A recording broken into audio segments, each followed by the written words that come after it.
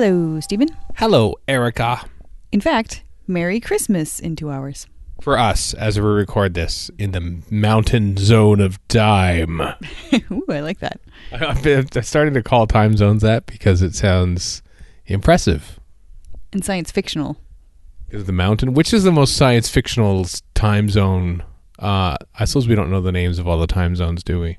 No, I just think the zone of time thing, that's what sounds science fictional. Yeah, I think it's a Zone of Time was actually a rejected episode title.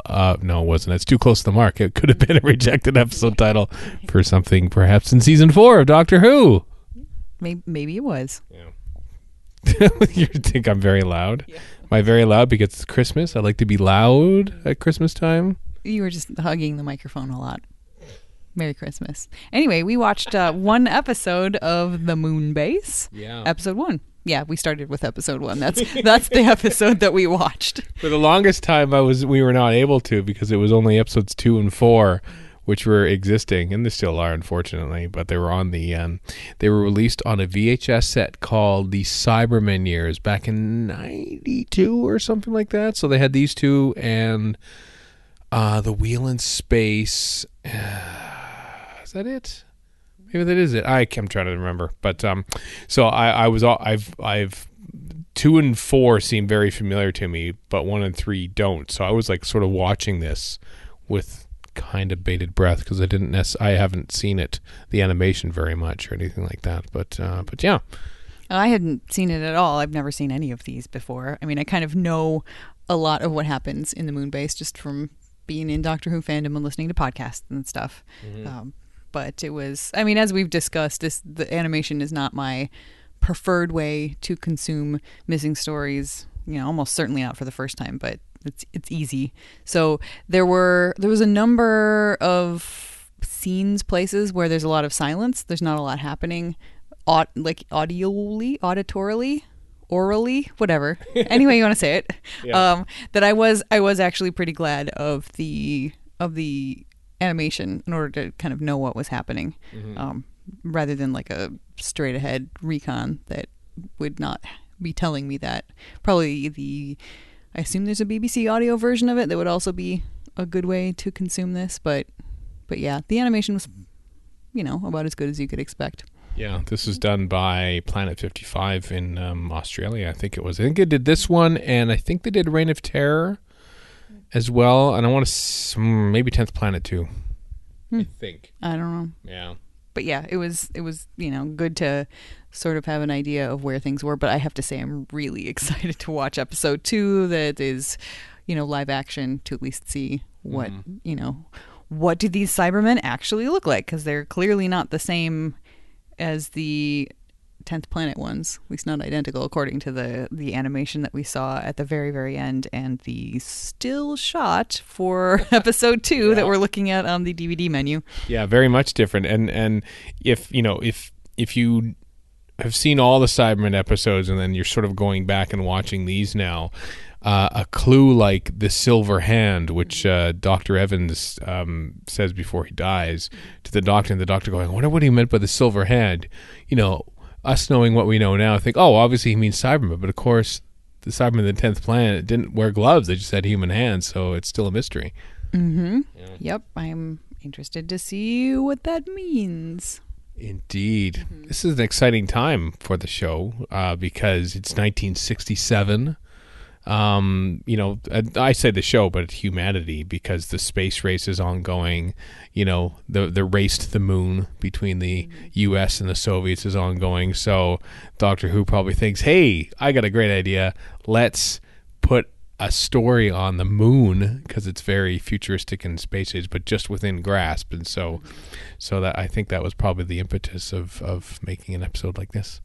And not only on the moon, but on the moon with a gravitron that controls the weather on Earth, which seems like a nice futuristic science fictional sort of idea to have weather control. I like it. Mm-hmm.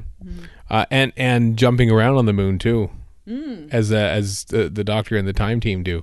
Yeah, that was I wish I could see that happening. I want to know what they were doing. Is the animation really true to to what was going on. Were they on some sort of wires, or they were? You're not AME. They filmed that in Ealing, the film studio. So they were on Kirby wires and everything, actually jumping up and down, which for some reason makes a noise.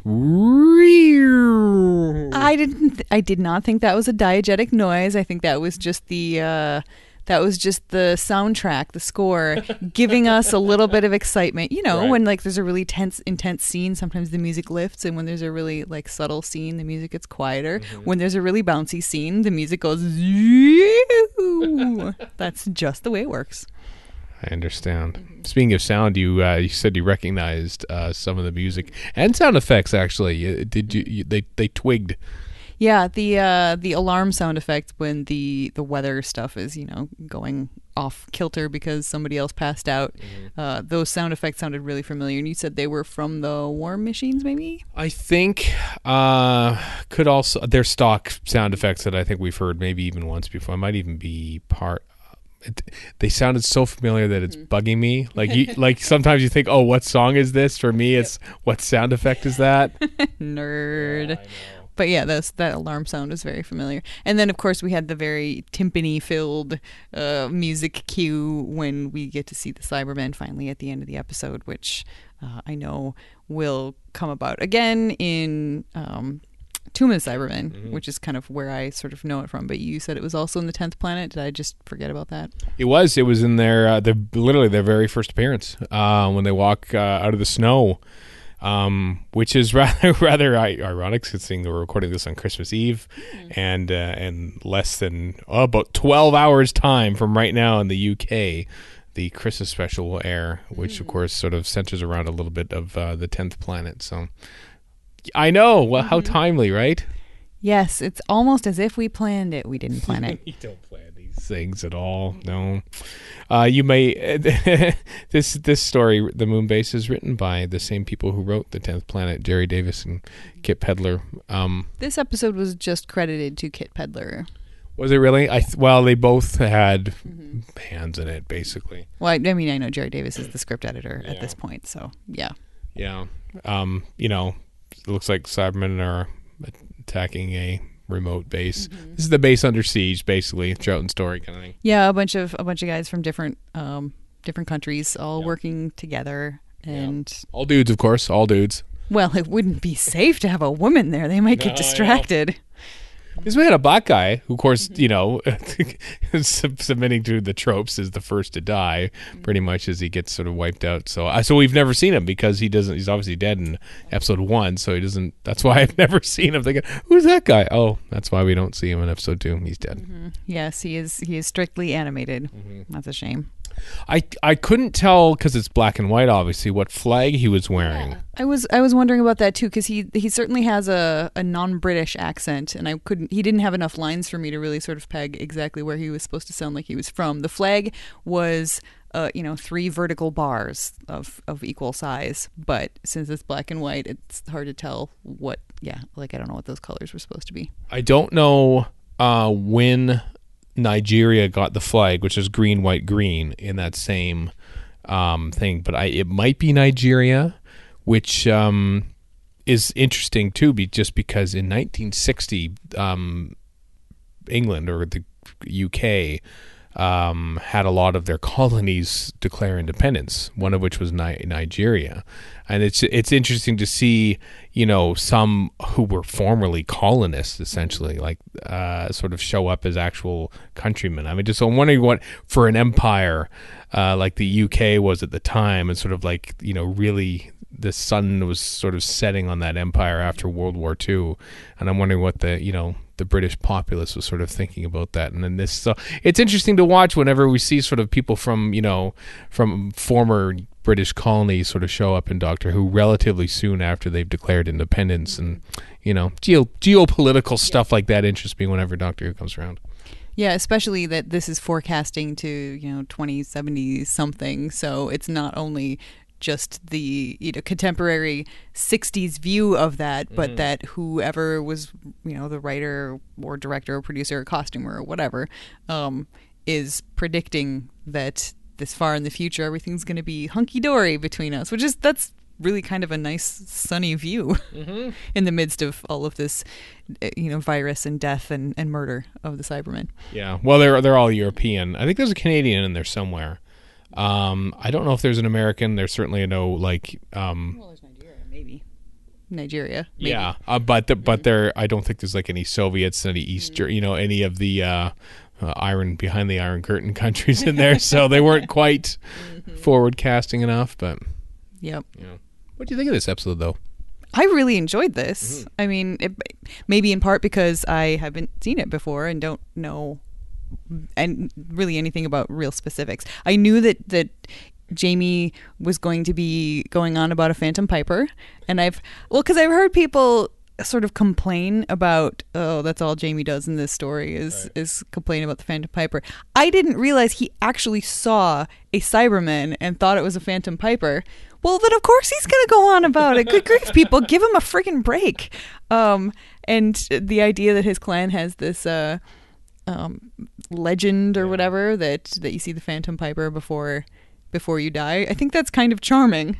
Just a fun bit of color to throw in there. And I do find it kind of nice that the person who's the real damsel in this story is actually a dude.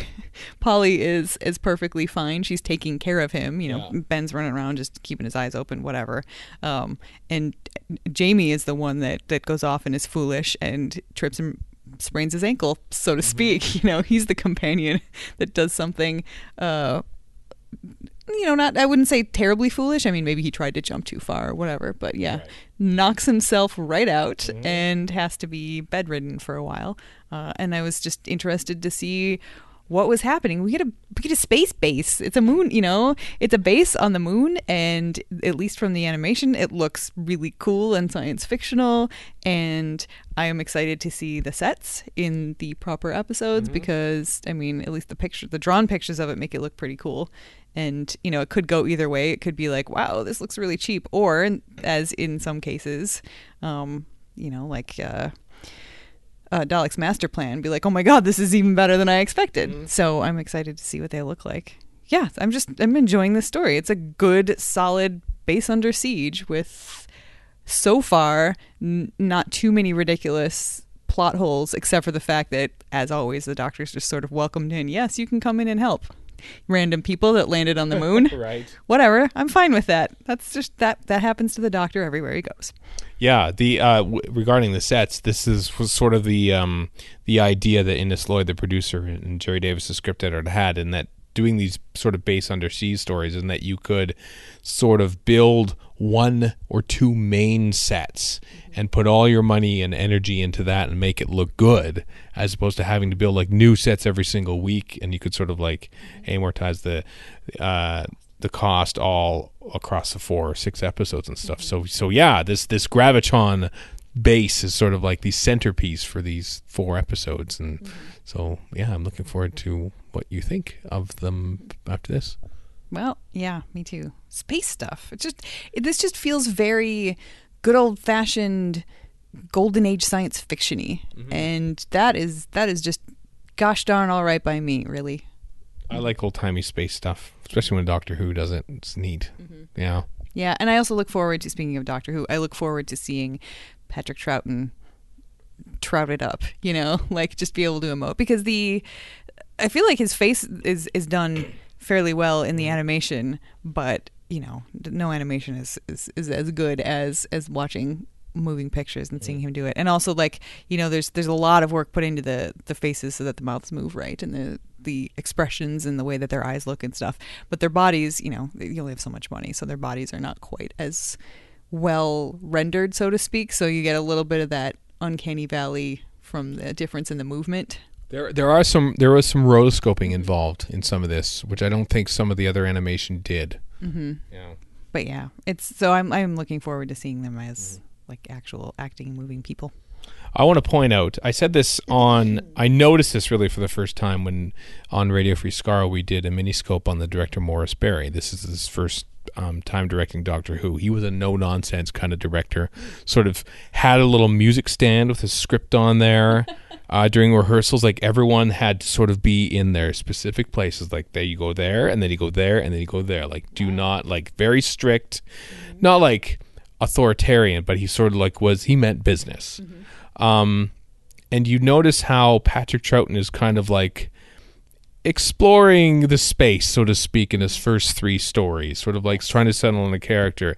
And in this episode, you notice an immediate change. The Doctor is very much, even like, hey, don't stop fooling around on the moon. He's telling his companions to sort of do that. And he's very serious and looking for what's causing this little plague. And I reasoned, and I stand by this, that Morris Barry is a big reason why Patrick Troughton's Doctor is the way he is. Because I think he settles him down. He also, you can't see it, but he sort of tapers. He had his trousers tapered in because they used to be a little baggier because he was sort of the cosmic hobo, but sort of takes those down. So from here on in, Troughton's performance sort of gets a little more restrained, especially in this story. I am interested to see that. In part because I think I generally appreciate a more restrained performance, not just from Patrick Troughton, but just sort of in general. Sort of like when you're given the leeway to do anything you want, sometimes things, not even just in acting, but in, writing or being creative in any way, things can kind of get away from you. But when you have rails put on and sort of limitations, sometimes you get better work out of that because you are able to focus a little bit more and sort of be more creative within the lines that have been drawn for you. So I like the idea of watching him focus his performance a little bit more and be less broad. Broad performances are not generally my thing, unless we're talking about Paul Seed, but we have years before we're going to get there. Yes, Rebus Operation is a ways away, but not episode 2 of the Moonbase, which will be the focus of our next episode on Lazy Doctor Who. Yeah. Yeehaw. Is that it for this one then? Yeah, I think so. Merry Christmas. Merry Christmas. Bye-bye. Bye.